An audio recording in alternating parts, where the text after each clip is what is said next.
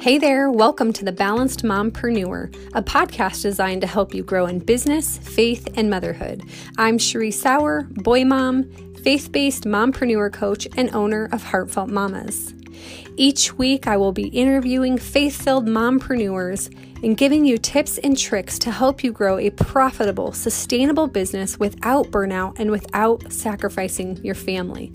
Let's get started. Hello, fellow mompreneurs. I'm so excited to have Rachel Figg on the podcast today. She is a fellow mompreneur of the Hands-On Homeschool. I found out about Rachel. I heard her on the Ali Kazaza podcast. So if you don't know what that is, it's called The Purpose Show. And she was talking about just her homeschool journey and the virtual homeschool co-op she has. And I was super intrigued. And I know that so many of you who are in my community and my audience are starting homeschool or are new to homeschool as of last year. And so I just love what Rachel has created. And I think she just has so much insight for us as moms and especially as mompreneurs, because she knows what it is to juggle homeschool while also running a business. So Rachel, welcome to the Balanced Mompreneur podcast. I'm so excited to have you here. Tell us a little bit about you, about your family, where you're from, all that good stuff. All right. Well, thank you so much for having me. I'm so excited to be here. So I have been homeschooling since the beginning. We started homeschooling, when my youngest was like 4. We started planning things out then. So I have 4 kids and they are now 10, 8, almost 6, and 3. We live in South Carolina and we love it here. My husband and I don't know. We love being here. We love everything around it. We didn't grow up here. So it's kind of a fun place to live. And yeah, that's a little bit about us. Where are you guys originally from? I'm kind of from all over. My husband grew up in Michigan, in northern Michigan. I grew up in Michigan and Chicago area. And then when I was like in late high school, my family moved out to California. So all over. Okay, I hear a little bit of an accent. Is that the Chicago? Yeah, that's the Midwest. Okay. Yeah, it sneaks out every once in a while. Okay, I knew it. I was like, South Carolina doesn't have that accent. So, okay, I've been curious to know where you're from. So, yeah, okay, yeah, that accent still just like slides out. I love it. I'm always jealous of people who have an accent. I just think I'm so fascinated by it. I don't know why, but I just am. Yeah. Well, Rachel, how did you start the Hands-On Homeschool? Where did that come from? You said you've been homeschooling, and tell us a little bit more about your background, because you were a teacher, right? Yes. So my degree's in music education, and I've been teaching music like my whole life. I've been teaching private lessons, and I got my degree in music education, and then went on to teach in the public schools, in elementary schools, general music classes. And I loved that before I had kids, but it just wasn't feasible to continue after I had kids of my own. Just with the schedules and all of that, it was very hard.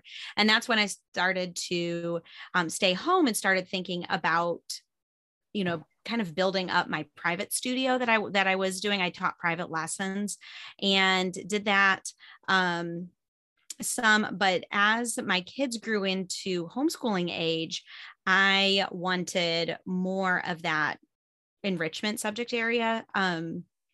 All of that in our homeschool. It was really hard to pull it all together, even as a music teacher, even being, the music teacher and having all of these things at my fingertips, all of these, lesson plans that I created for school and all of these resources. I just was having a hard time balancing all of that in my homeschool. So I wanted to include art and STEM and PE and all of that too. And I couldn't even do music, which is my area of expertise. So I knew that I needed something, to help with that. And that's kind of where I got the idea for for my program was through that, because yeah, I mean, you just can't, if I knew that if I was having a problem and a hard time fitting in the enrichment areas and they were that important to me, then I knew that other moms were too. So I kind of set out to create that to help me and everybody else at the same time. So it was really, it was a lot of fun to put together. I partnered with some really great teachers, and we have just been building this virtual co-op program for enrichment areas. That's awesome. Okay, tell us more details about that. What does that mean? A virtual co-op? What's involved with all of that? It's really cool, I think. It's more than, you go to purchase, if you homeschool, you go to purchase a curriculum for your kids, and it shows up on your doorstep, and there's, instructions, or maybe there's videos or something like that that goes along with it. But it's kind of like up to you. It's on you to do it. So I wanted to create something that wasn't just for the kids, it was for the parents and as well, to keep them accountable, to keep them supported throughout their homeschooling. So there's more of a community aspect to it than just, here's your classes, enjoy. Yeah, So I love yeah. that. So just to give you all a little background, I've actually signed up for Rachel's, the sneak peek is what she calls it. And so it kind of gives a little sneak peek into the different classes. But the cool thing that I thought was really cool in what you're doing, Rachel, is helping moms to actually okay, how do I actually create a curriculum, and what does this look like?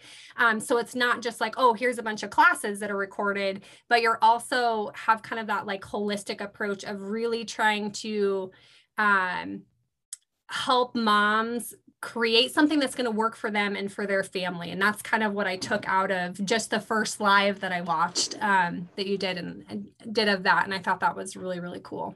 Yeah, I think it's really important that you don't just pile on more things and expect that to solve your problem. You have to come at it from a place of what I call creative leadership. Like, you can't just add, say, oh, I need this subject, so I'm going to add this curriculum. Oh, I need this, and I'm going to add that. I need this, and just add.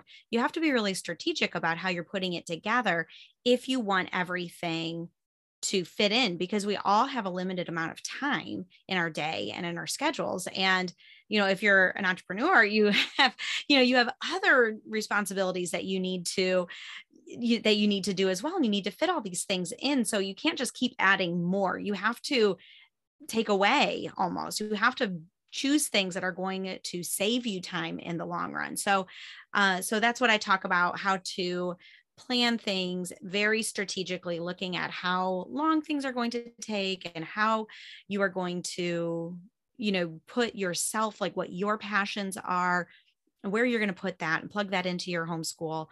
Because we all have something like that. We all have a place where we're more creative, or we're more, we like to be more involved, and we like to participate, with our kids and get down on their level. And then there's some things that we're not really good at teaching, or it's not a strong area for us, or something, or anything like that.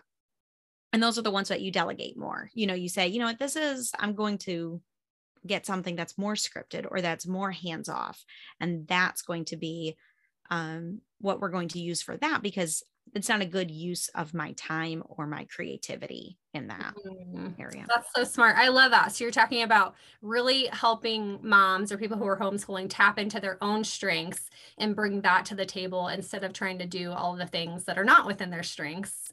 And I love that. I mean, I talk about that all day long with my clients and with my audience, of you have to stop doing the things that are not within your strengths and your wheelhouse, or you're going to get burnt out. You can only do so many things. And so you have to prioritize what is really important and what are the things that you can do. So I really, really love that approach.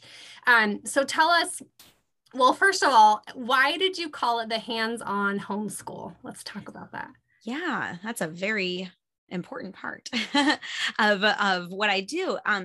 A lot of homeschool, what I was finding when I was researching music or art for my own homeschool, for my kids, everything I found was really hands off. It was listen to this music and study the composer and learn about his life and do some worksheets, or, look at this picture and learn about the artist and look for the different techniques that the artist used in this picture, things like that. Very hands off, very, worksheet based.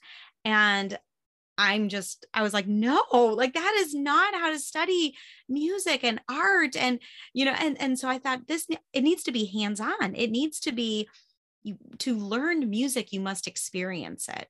If you're going to be learning music, you need to be clapping the rhythms, reading the rhythms, singing the songs, playing the instruments, following along to the music, and on a child's level. We're not, just throwing them like symphonies and saying, okay, play the violin now. It's on their level, but it is hands-on. So they have a piece of it. They're invested in it. And that's how you're truly going to get authentic learning in the arts and in the enrichment areas or any other subject area.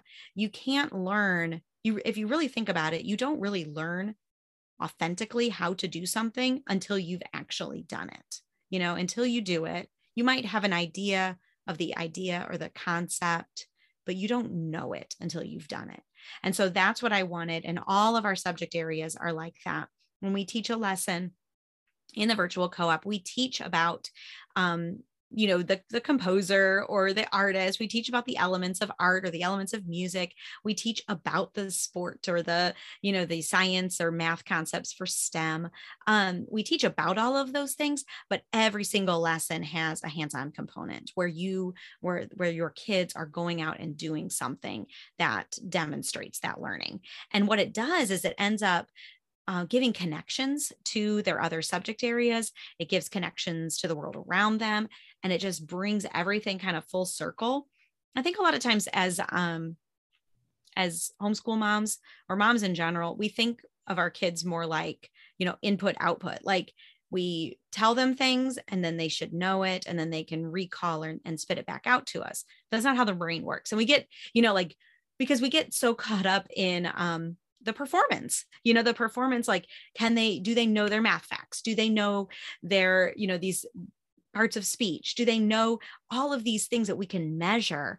But that's not how the brain works. I mean, that's part of it. And they do need to know some of those things, but being a part and doing things, participating in them without that performance metric always looming over them is how they're really going to learn and really learn effectively and be set up to be lifelong learners so that they're not like turned off to learning altogether. Yeah. We want them to know that they can learn anytime, any place, just they're curious and they go find out the answer. That's what we really want for our kids. If we set them up for that, then any gaps in their education, anything that we miss or we forget to teach them, it's all going to be okay because they're going to go and learn it on their own because they love learning and we've set it up for that. Yeah, I love that, taking the pressure off of moms and like us as moms of like, it's okay if they're not meeting, third grade math facts or whatever it is. And one of the things that I really loved that you were talking about in your live is kind of your journey of when you first started homeschooling and what you did. And then all of a sudden you kind of took a turn and a shift and you realized that wasn't working. So tell us more about that, because I really connected with that. With my oldest, I started homeschooling last year, and it was like this performance based of like, okay, well, are you actually learning what you're retaining? And there was just so much pressure and it wasn't fun. And like, we were both in tears by the end of it. And, but then if we would sit down and do an art project together, or, we would draw a shark and label it or whatever it is, like that was just much funner. And he was actually retaining that versus trying to push the, like, you've got to memorize your math facts because that's what third grade says. So tell us more about your journey with that. Yeah. So when I started homeschooling my oldest, he was 4. I was like really gung ho. I was like, we're going to start at 4. And I had so many things planned and it was really fun. I had just like a gentle outline of the year, going through like the alphabet and all of these things planned, these hands-on activities. I'm not really a crafty mom, but I had, we had memberships to like our children's museum, and we would go places and we would do things. And in my head, I just had all of these ideas of how this was all coming together to prepare him for, for the rest of school, for kindergarten and beyond. And it was supposed to be fun. It was supposed to be enjoyable. It was supposed to be hands-on. And I made it that way, and it was great. And then going into kindergarten with him, I still kind of had that same sort of attitude at first. And I was doing those same kind of things. I was putting together all these fun little units and putting together math fun stuff for him to do. And it was fun, and it was really good and engaging, and he loved it. But I started to compare myself to some other homeschool families, and they were using a curriculum and I wasn't. And I don't know why, but I started to think like, is he ever going to graduate from high school if I don't start him with curriculum right now in kindergarten? I mean, I don't know. It was ridiculous. But I started to really think, he's going to get behind is what I was thinking. He's going to be behind if I don't stick to the curriculum. So I kind of got a tunnel vision, and I said, we'll still do that fun stuff, but I separated it. And I said, during school time, we're just going to focus for an hour because you're in kindergarten. So we're going to focus for an hour, and we're going to do, this scripted curriculum that I got. We're just going to work through that just so that I know that I'm checking the boxes, that I did it, yes, check. And it was fear-based, because was he getting that when I was teaching him from, my own ideas and just learning from him what he needed from me, yes, he was getting all of that, but I didn't trust myself. So I just, got that tunnel vision and stuck to that curriculum, especially for learning to read and math, especially. And then, but as time went on with my kind of tunnel vision with that, when he got into first grade, we started to butt heads more, and he didn't like school. And I was devastated because I had poured so much, time and energy, and I picked out this, hands-on curriculum that was supposed to be really engaging. But what I didn't realize is how much I was expecting him to just perform and just to, to remember the things and to do, I was expecting this standard from him. And separating the fun from everything else, separating the fun from that. We would still, do those fun things, but it wasn't school anymore, And so when I finally took off that pressure and just said, you know what, we're going to make our whole life more just about learning, not school so much, but we're going to learn all the time. And I'm going to put the emphasis on that. And then I'm going to lower my expectations of how I expect him to perform, spit those facts back at me. And we're just going to do things together. We're going to I'm going to get down on his level, and we're going to do things together. And I started to weave in what I now call sneaky learning, where we play like board games together. And I don't play the board games to teach math facts, but I know that the board game requires a little bit of math. So he has to use I know that, I don't tell him. So I know that board game is going to kind of reinforce what we're doing. And then when, if I know that he knows it, then I don't make him sit down with a worksheet, every day and do every single thing on that worksheet. I know he's demonstrated that in a very low pressure way, and that can be okay. I love that. When you said you don't tell him it's learning. Oh yeah. And I think that's a really important to hear and to understand for those of you listening. I was telling Rachel actually that, if my son learns something and then like later in the day, I'll be like, oh, that's like the milk truck rule we learned or whatever it is. He'll be like, Mom, or I'll ask him like, what rule is that? And he's like, Mom, we're not doing school. Like, I don't like doing school all day. And so, even me like pointing out that like, oh, this is something you've learned, or like trying to question him on something, does not go well. And so, but again, it comes back to that, like, because they constantly feel like they're being tested or having to perform versus like if we go to, like, we just went to a state park and they will rattle off facts about what they learned without even being asked. But if I specifically ask them, what did you learn? They're going to be like, well, right. And not say anything. Mm-hmm. Yeah. So I think that's such a good, just a good piece of wisdom to take in, especially if you're new to homeschooling, of just letting off the pressure off of yourself and that fear-based of like feeling like your kids are going to fall behind, because the reality is homeschool, you're getting in a lot more than what they're getting in an 8-hour school day. And so, and every kid learns everything, you know, at a different pace. And so, Rachel, a lot of what you talk about when you're talking about just kind of this hands-on learning and just learning all the time and creating lifelong learners really reminds me a lot of like unschooling.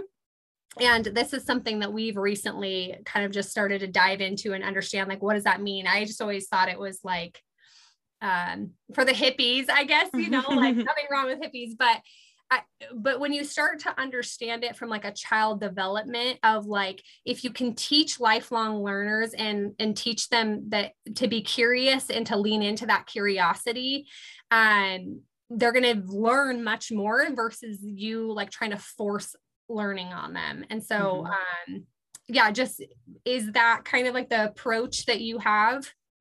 Not necessarily, Okay. but yes, at the same time.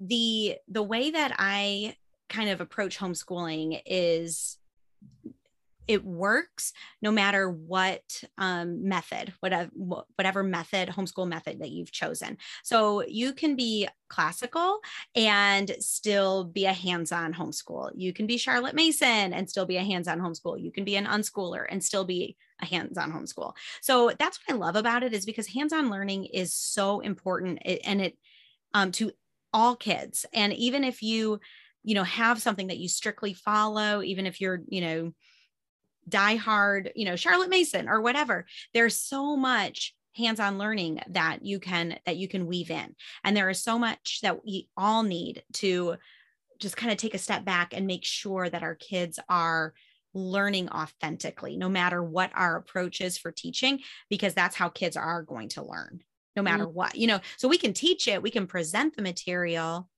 in any of those ways, even the unschool approach, as well.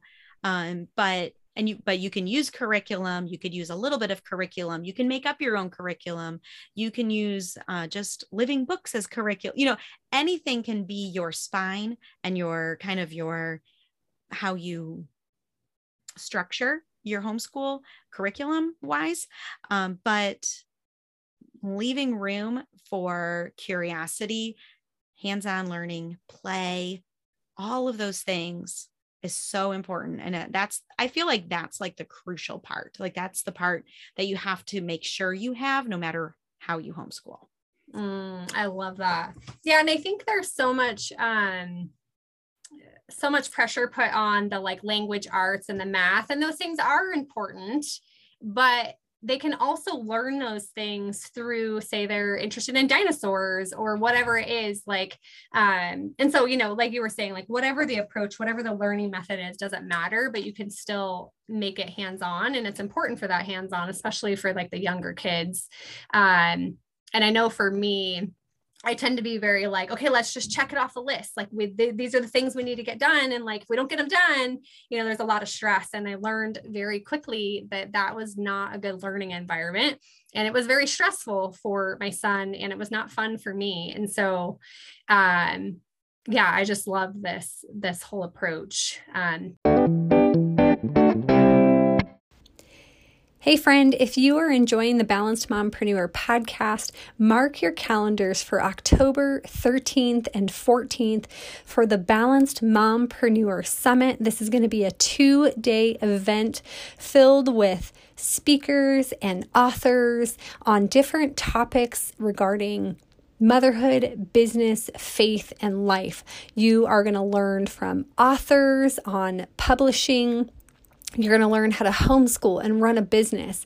You're going to learn how to find balance and prevent burnout using the Enneagram and time management and productivity strategies. You're going to learn how to balance work and family without burnout, and you are going to be able to identify the limiting beliefs and mindset blocks that are keeping you stuck. I can't wait to share more information, but I just wanted to give you a little sneak peek so you can mark your calendars for October 13th and 14th. That you have. Rachel, specifically, so you're talking about Richmond areas. So if somebody were to join the virtual co-op, what does that include? So you mentioned music and art, and then is it also PE?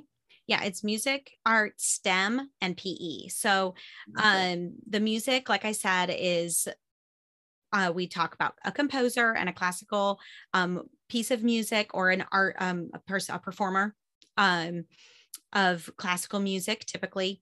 And then we study one of their pieces and kind of analyze it. So we're always using those higher order thinking skills and analyzing it, and then doing something hands-on to create our own, or to kind of just like play along or move to it, something like that, where we are becoming a part of it. So that's music. Art is similar, where we look at, ancient all the way up to modern art, and study the elements of art that we see there, and then translate that into a piece of artwork that the kids create. And our art teacher is fabulous. She walks the kids through just step by step.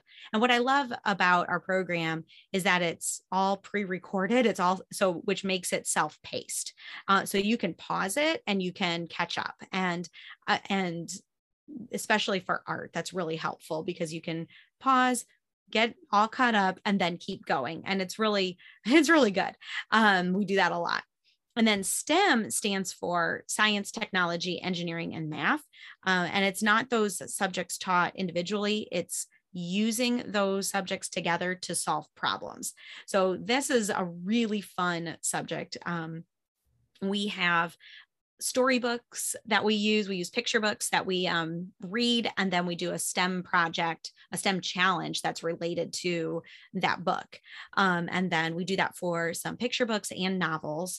And then we have like different challenges that are themed for the months, and then some open-ended challenges too. So it's a really good way to get kids to develop their problem solving skills and critical thinking, being creative and thinking outside the box, because there's limited materials. It's not, a lot of times people think and equate STEM with STEM kits that you can buy, subscriptions and things like that. But those actually are not STEM, because they send you a box with all the materials you need and instructions on how to do the thing.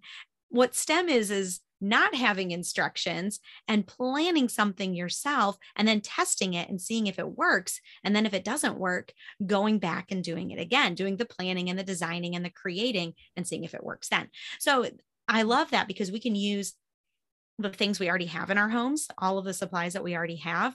We don't have to buy and bring in stuff. Although, some of that stuff is good that you can buy to use for STEM challenges, but we already have a lot of things. I feel like most people have what they need to do that kind of stuff, and we don't need more junk in our house. I feel like I don't like I said, I don't like crafts, and I don't like clutter. So if I can minimize that coming in, then that's a good day. But so that's how we do hands-on learning in STEM.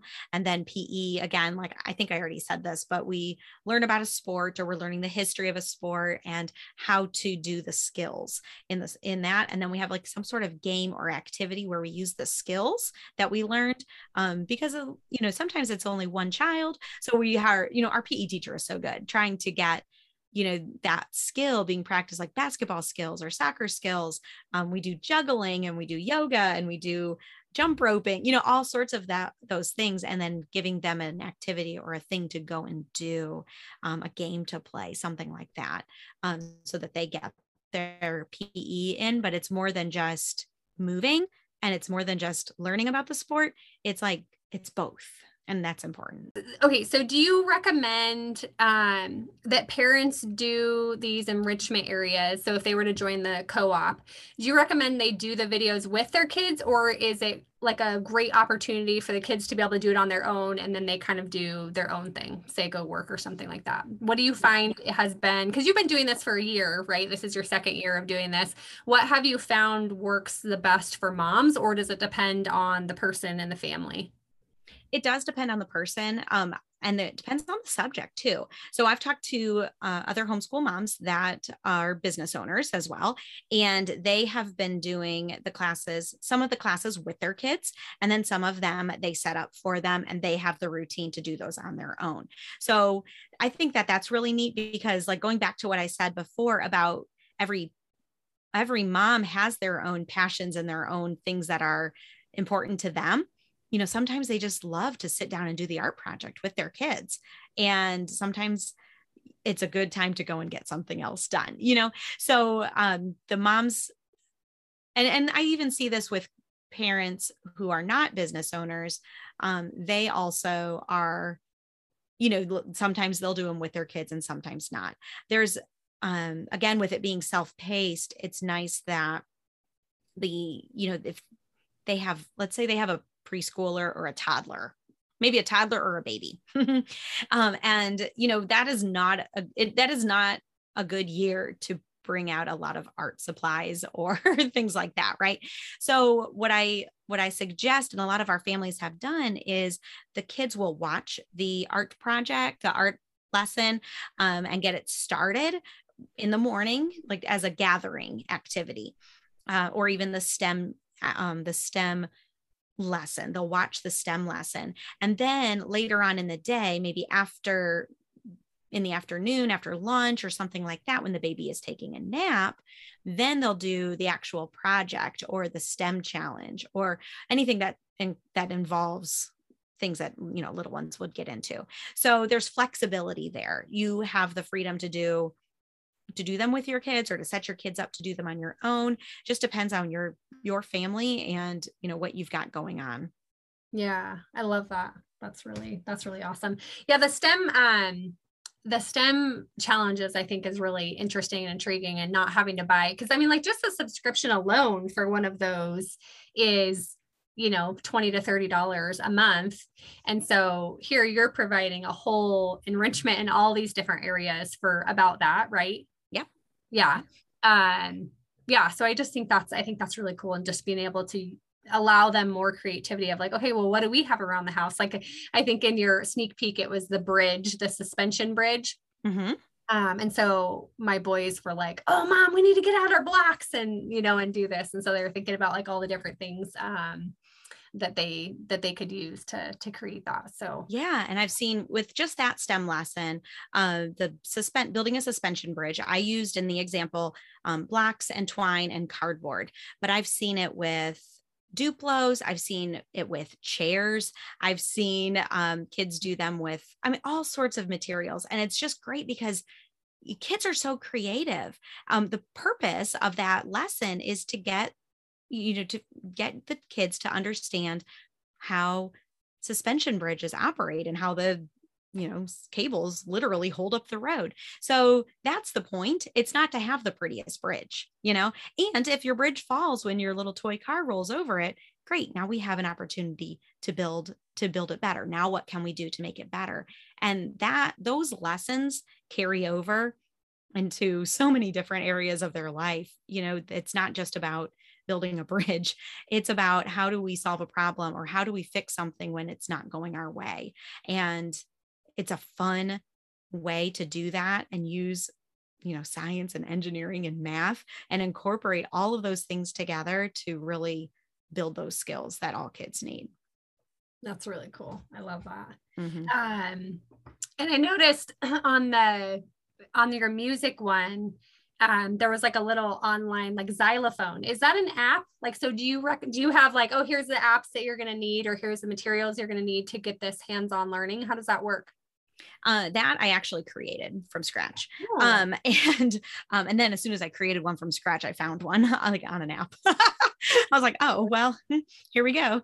But no, I try to keep everything very low prep. And so it's not a lot of gathering things beforehand. So like I said, that I made, I made that in, Google Slides is how I made that. And so there's a link to it directly in the lesson, takes you directly there, and there's instructions on how to use it. And try to keep things very, whatever materials we use, we're going to try to use those same materials all year. If you don't have like instruments, like rhythm instruments, you can use body percussion. So it's just very adaptable. And because we offer the program to kindergarten through 8th grade, it needs to be adaptable, because your kindergartner is going to learn things a lot differently than your 8th grader. But we have families that have multiple kids that expand that. What am I trying to say? That are kindergarten through 8th grade age. It's just so cool to see what they do and how each one of those children learn at their level and help each other, work together, and create these these really great STEM challenges, these solutions, and these art projects. And they're all just learning at their level. So it has to be adaptable to what you have, and it has to be adaptable for different ages and skill levels. Yeah, I love that. I think that's, because it's sometimes with like curriculum and stuff, it's like, oh my gosh, I have to get all these different things and like the preparation for some of that stuff is like just overwhelming for me, like, just thinking about it. So the fact that it's just like everything's right there, I think is awesome. So when you made the shift, so we talked about you kind of like started, really fun kind of homeschooling, then kind of transitioned to that, like, okay, we got to get these things done. This is specific school time, and then kind of transitioned out of that. How has that changed the dynamic with your, especially with your oldest son, who you started with first? Yeah. It's funny because my second son, is the one that really like made me have to switch, because he doesn't learn like that. And so it was, my oldest didn't like how things were going, and my second son basically just refused to learn that way.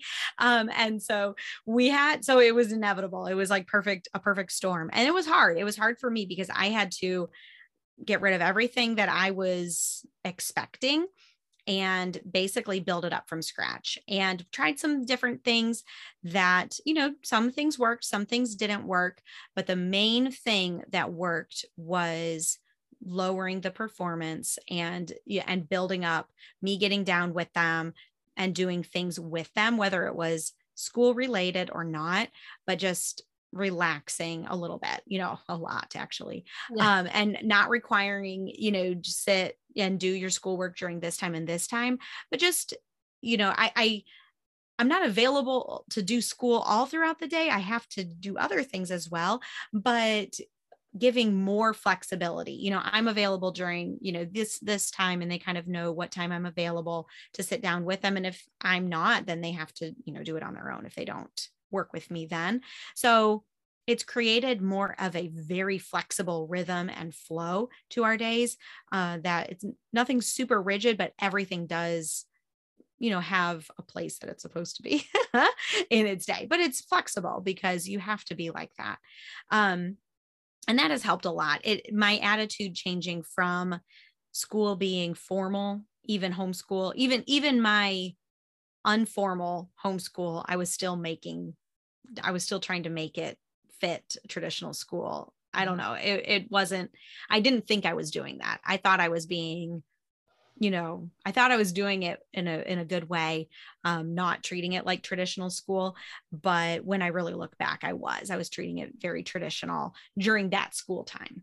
So I don't know. That's what helped us the best. I know you had said before when we chatted that you feel like being a teacher has a disadvantage. Yes. Yeah. It's like I said, I didn't think that I was doing it. I didn't think that was going to hinder me, especially being a music teacher, which is naturally a more hands-on type of a subject. But for some reason, I did get very traditional, kind of time to sit and learn. There's a time to sit and learn, and there's a time to play. And that didn't work for our family. And maybe it works for some families. It definitely does not work for my kids. And so we typically do sort of like I said, a gathering time where we do several subjects together. We do all of our virtual co-op classes together. That's how they're designed. We do history all together, science all together, Bible all together, all of that kind of stuff together. If we do a read aloud, if we're doing a novel, we'll do that together. And then we kind of have our time where I'm working with one child while someone's doing independent work. And I just kind of move around between the three of them that are school age now. And they work and play, and I get to them when I get to them, type thing. And then we have things that we do in the afternoon that are their, like they can choose, they can do what they want to do during that time. So it's just kind of a different flow that really works for us. And that's I'm glad that we've settled into something that works, so that we can have, happy learners. I mean, they fuss and stuff still, of course, but they're kids. But it's a lot better than it was. Yeah. Yeah. And I think, so a couple of things that you had mentioned is like finding a flow that works for you. And I think that's really important, and like taking yourself out of that comparison of what other people are doing, and not like, oh my gosh, they're doing this, we need to add this, because that doesn't work. And just going with that, like kind of that intuition and that instinct of knowing, and then also knowing that like kids are different and they learn differently. And what works for one child maybe isn't going to work for another child. And so, just really being flexible in that, and being okay with experimenting, and knowing that like, just because you get a curriculum that may not be the right curriculum for a specific child or for any of your children, and, and being okay with trying to pivot instead of like getting stuck in the like, oh my gosh, I paid for this, like we have to do this, because I can say from experience, it's a horrible way to homeschool. Oh, for sure. Trying to stick with something that is just not working is not fun for anybody, and it does not make for a good experience all the way around. No. And giving yourself freedom too, to tweak things. Like, just because it says to do it a certain way doesn't mean that you have to do it that way. There's a lot of, actually, probably every curriculum that I've bought, I have done my own way, because maybe I know my kids already know certain things, and so I cut that out. Or I know my kids need extra with this, and so I supplement with something else. I kind of view curriculum, and I think it's important to view curriculum as a tool, not as your master. You are teaching children. You're not teaching a curriculum. And when you have that as your mindset, that I'm here to teach my kids, you can use curriculum. It can be your spine. It could be, just kind of something that you're basing it off of, but you don't have to stick to it. It doesn't matter if you're on the right page on the right date. It doesn't matter, you can skip a whole unit. It doesn't matter if your kids are learning and they're progressing, you really know, and they do too, what they need to learn and what they're ready to learn next. And that progress is more important than sticking to, and completing every page in the book. Yeah. I love that. So good, Rachel. I'm really excited to dive in more into your virtual co-op. I think this is really cool. And you started this, I know you had said that you had the idea for a while, and then 2020 happened, and it just kind of all fell into place. It was now or never. So, being a mompreneur, since you run a business, how do you fit in homeschooling and also being a business owner? Like, what is kind of like your typical day look like? I know you explained your homeschool a little bit, but I have to get up before my kids. And I have to, I try to get as much work done in the morning as I can. My kids are not, jumping up and ready to do school first thing in the morning. So I typically let them just kind of play and do their own thing. They take a very leisurely morning. And that allows me to get a good chunk of work done in the morning. Then I, put my work away, get, them all going for the day. Sometimes I try to do some work here and there, like answer emails or do little things with the business, nothing like that requires a lot of thinking, because that's just not possible, while they're doing like more of their independent work, with homeschooling. But then, typically in the afternoon, they have a lot of time, just free time to play, and, they watch their TV or do their video games or whatever. And that's when I get some more work done, some more concentrated work time. I try not to do too much work after they go to bed, because I just am like mentally just drained, and I usually end up just sitting down and staring at my computer and not doing anything anyway. So I try to do it in the morning during the day. And that has been working for me lately. I love it. Okay, this is so fun because I'm like the exact opposite. So I'm not a morning person. My kids are not morning people. We tried to do like school kind of first thing in the morning and it did not go well. So our day is kind of like we wake up, we sit down and snuggle on the couch and we watch a show together. And then we get into, we start to get into like our schoolwork, and then in the afternoon, or depending on if I have a coaching call or something like that, they kind of, and I try to keep my days consistent. I'm like, okay, at 10 o'clock is my work time, or, whatever it is. Summertime's a little bit different. But I found that like having that consistent, like where they know like, okay, from this time is kind of like our time together to work on school, whatever that looks like. And then from this time to this time is my time to work. It doesn't mean they don't interrupt me. Right. But yeah, I found that like consistently versus like trying to have like one day is at, I work at 10 and one day I work at 12 and one day. And so that like consistent schedule I find really helps my kids and me. And so, yeah, kind of in the afternoon, I'll do like a call or something like that. And then if we have stuff to finish up, I'll come back and help them finish stuff up. And then I'm a night owl. So I do a lot of my concentrated work time at night, or on Wednesdays, my mom comes over. And that's like my day to like get a lot of stuff done.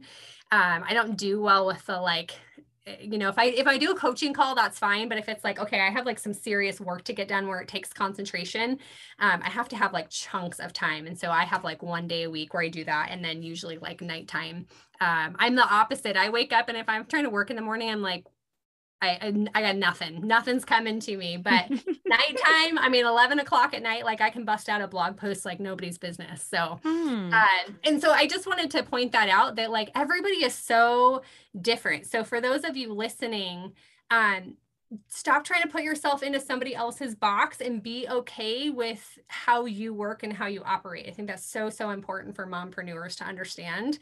And that like your homeschool doesn't have to look like anybody else's, and your work day doesn't have to look like anybody else's, and just really lean into, who God created you to be, and being okay with that. So, okay, Rachel, as we wrap up here, we're going to get into our lightning round questions. Is there any kind of just like last piece of advice or anything you want to say to a mompreneur who is listening? I guess just keep going. Just keep, keep that. It's that progress. It's that moving forward, doing, just the next thing, whether it be with your kids or with homeschooling or with your business. It's more about that progression, moving forward, and not perfection or performance from your kids. Yes. Oh, I love it so much. I think that like taking away the performance is so, so important, especially if you are starting homeschool. I think that's like the best piece of wisdom and advice. Sure. And Rachel, I'll have to have you back on and dive into the ins and outs of how you like structured your business and all of that stuff one of these times for Mompreneur Success Stories, because I'll tell you guys listening, her system that she has created is really, really impressive, of just her email system and her sneak peek and just her whole like marketing kind of plan is really intriguing to me. And I just think it's really impressive where she's at after just a year. So I'll have to have you back on and we'll dive into that more. But yeah. Okay. So what do you do for self-care? For self-care. So like I said, already said, I wake up before my kids. I think that's very important for my self-care is to have some time alone in the morning, even before I start working, just to be by myself and to think and to let my ideas flow, to pray and to read my Bible and things like that. I have to have that. If I do that, I don't always get it, but if I get that time in the morning, I notice my whole day goes better. And then also, if I work out, if I make time to work out, I go in the garage and close the door. They do their thing. And that's my time to, really sweat it out. Yeah, I love that. I'm the same. I have to start my work day. So my work day is not, it's usually like afternoon, but I start it by that same like quiet time, journaling, prayer. So for me, it's not necessarily like waking up first thing in the morning and doing that, and more because I've tried to do that and it just did not work well. I would be like half asleep. And so, but it doesn't work if you're not a morning person. Yeah, but that quiet time, that journaling like before your work time, I think is so important to just get your mind to quiet instead of letting, the 10 million different things that you feel like you have to do swirling around. You're much more productive. So I love that. Do you know your Enneagram number? I do, I think. I am a counterphobic 6. Oh, that's right. Okay, we talked about this. Yes. Okay, yeah. Tell us what that means, counterphobic 6. So a 6 is, 6s typically have anxiety, a little bit. And so, but a counterphobic 6, if I understand, I don't know everything about the Enneagram, but the way I understand it is a counterphobic 6 has the anxiety, but kind of makes a plan for all of the possible situations that come up in my brain. So I have a plan for everything. Anything that could go wrong, I probably have a plan for it. Which is probably why your whole business setup and your email plan is so good, because like, you're like, okay, what if this question comes in? What if this question comes in? Is that accurate? Probably. That's a very, very good possibility. Yeah, okay. And I have pretty balanced wings. I'm very analytical, that analytical side of the 5s, and the kind of a lot of the 7 stuff as well. Like I'm always up for fun as long as it doesn't cause me too much anxiety.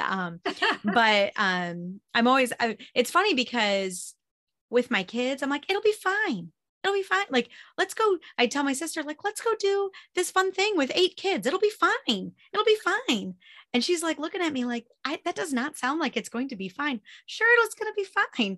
And then it's usually not. But I have a plan for it. I don't know. So. Oh, I love it. Yeah. I love it. I love the Enneagram. I think it's so fun. It is fun.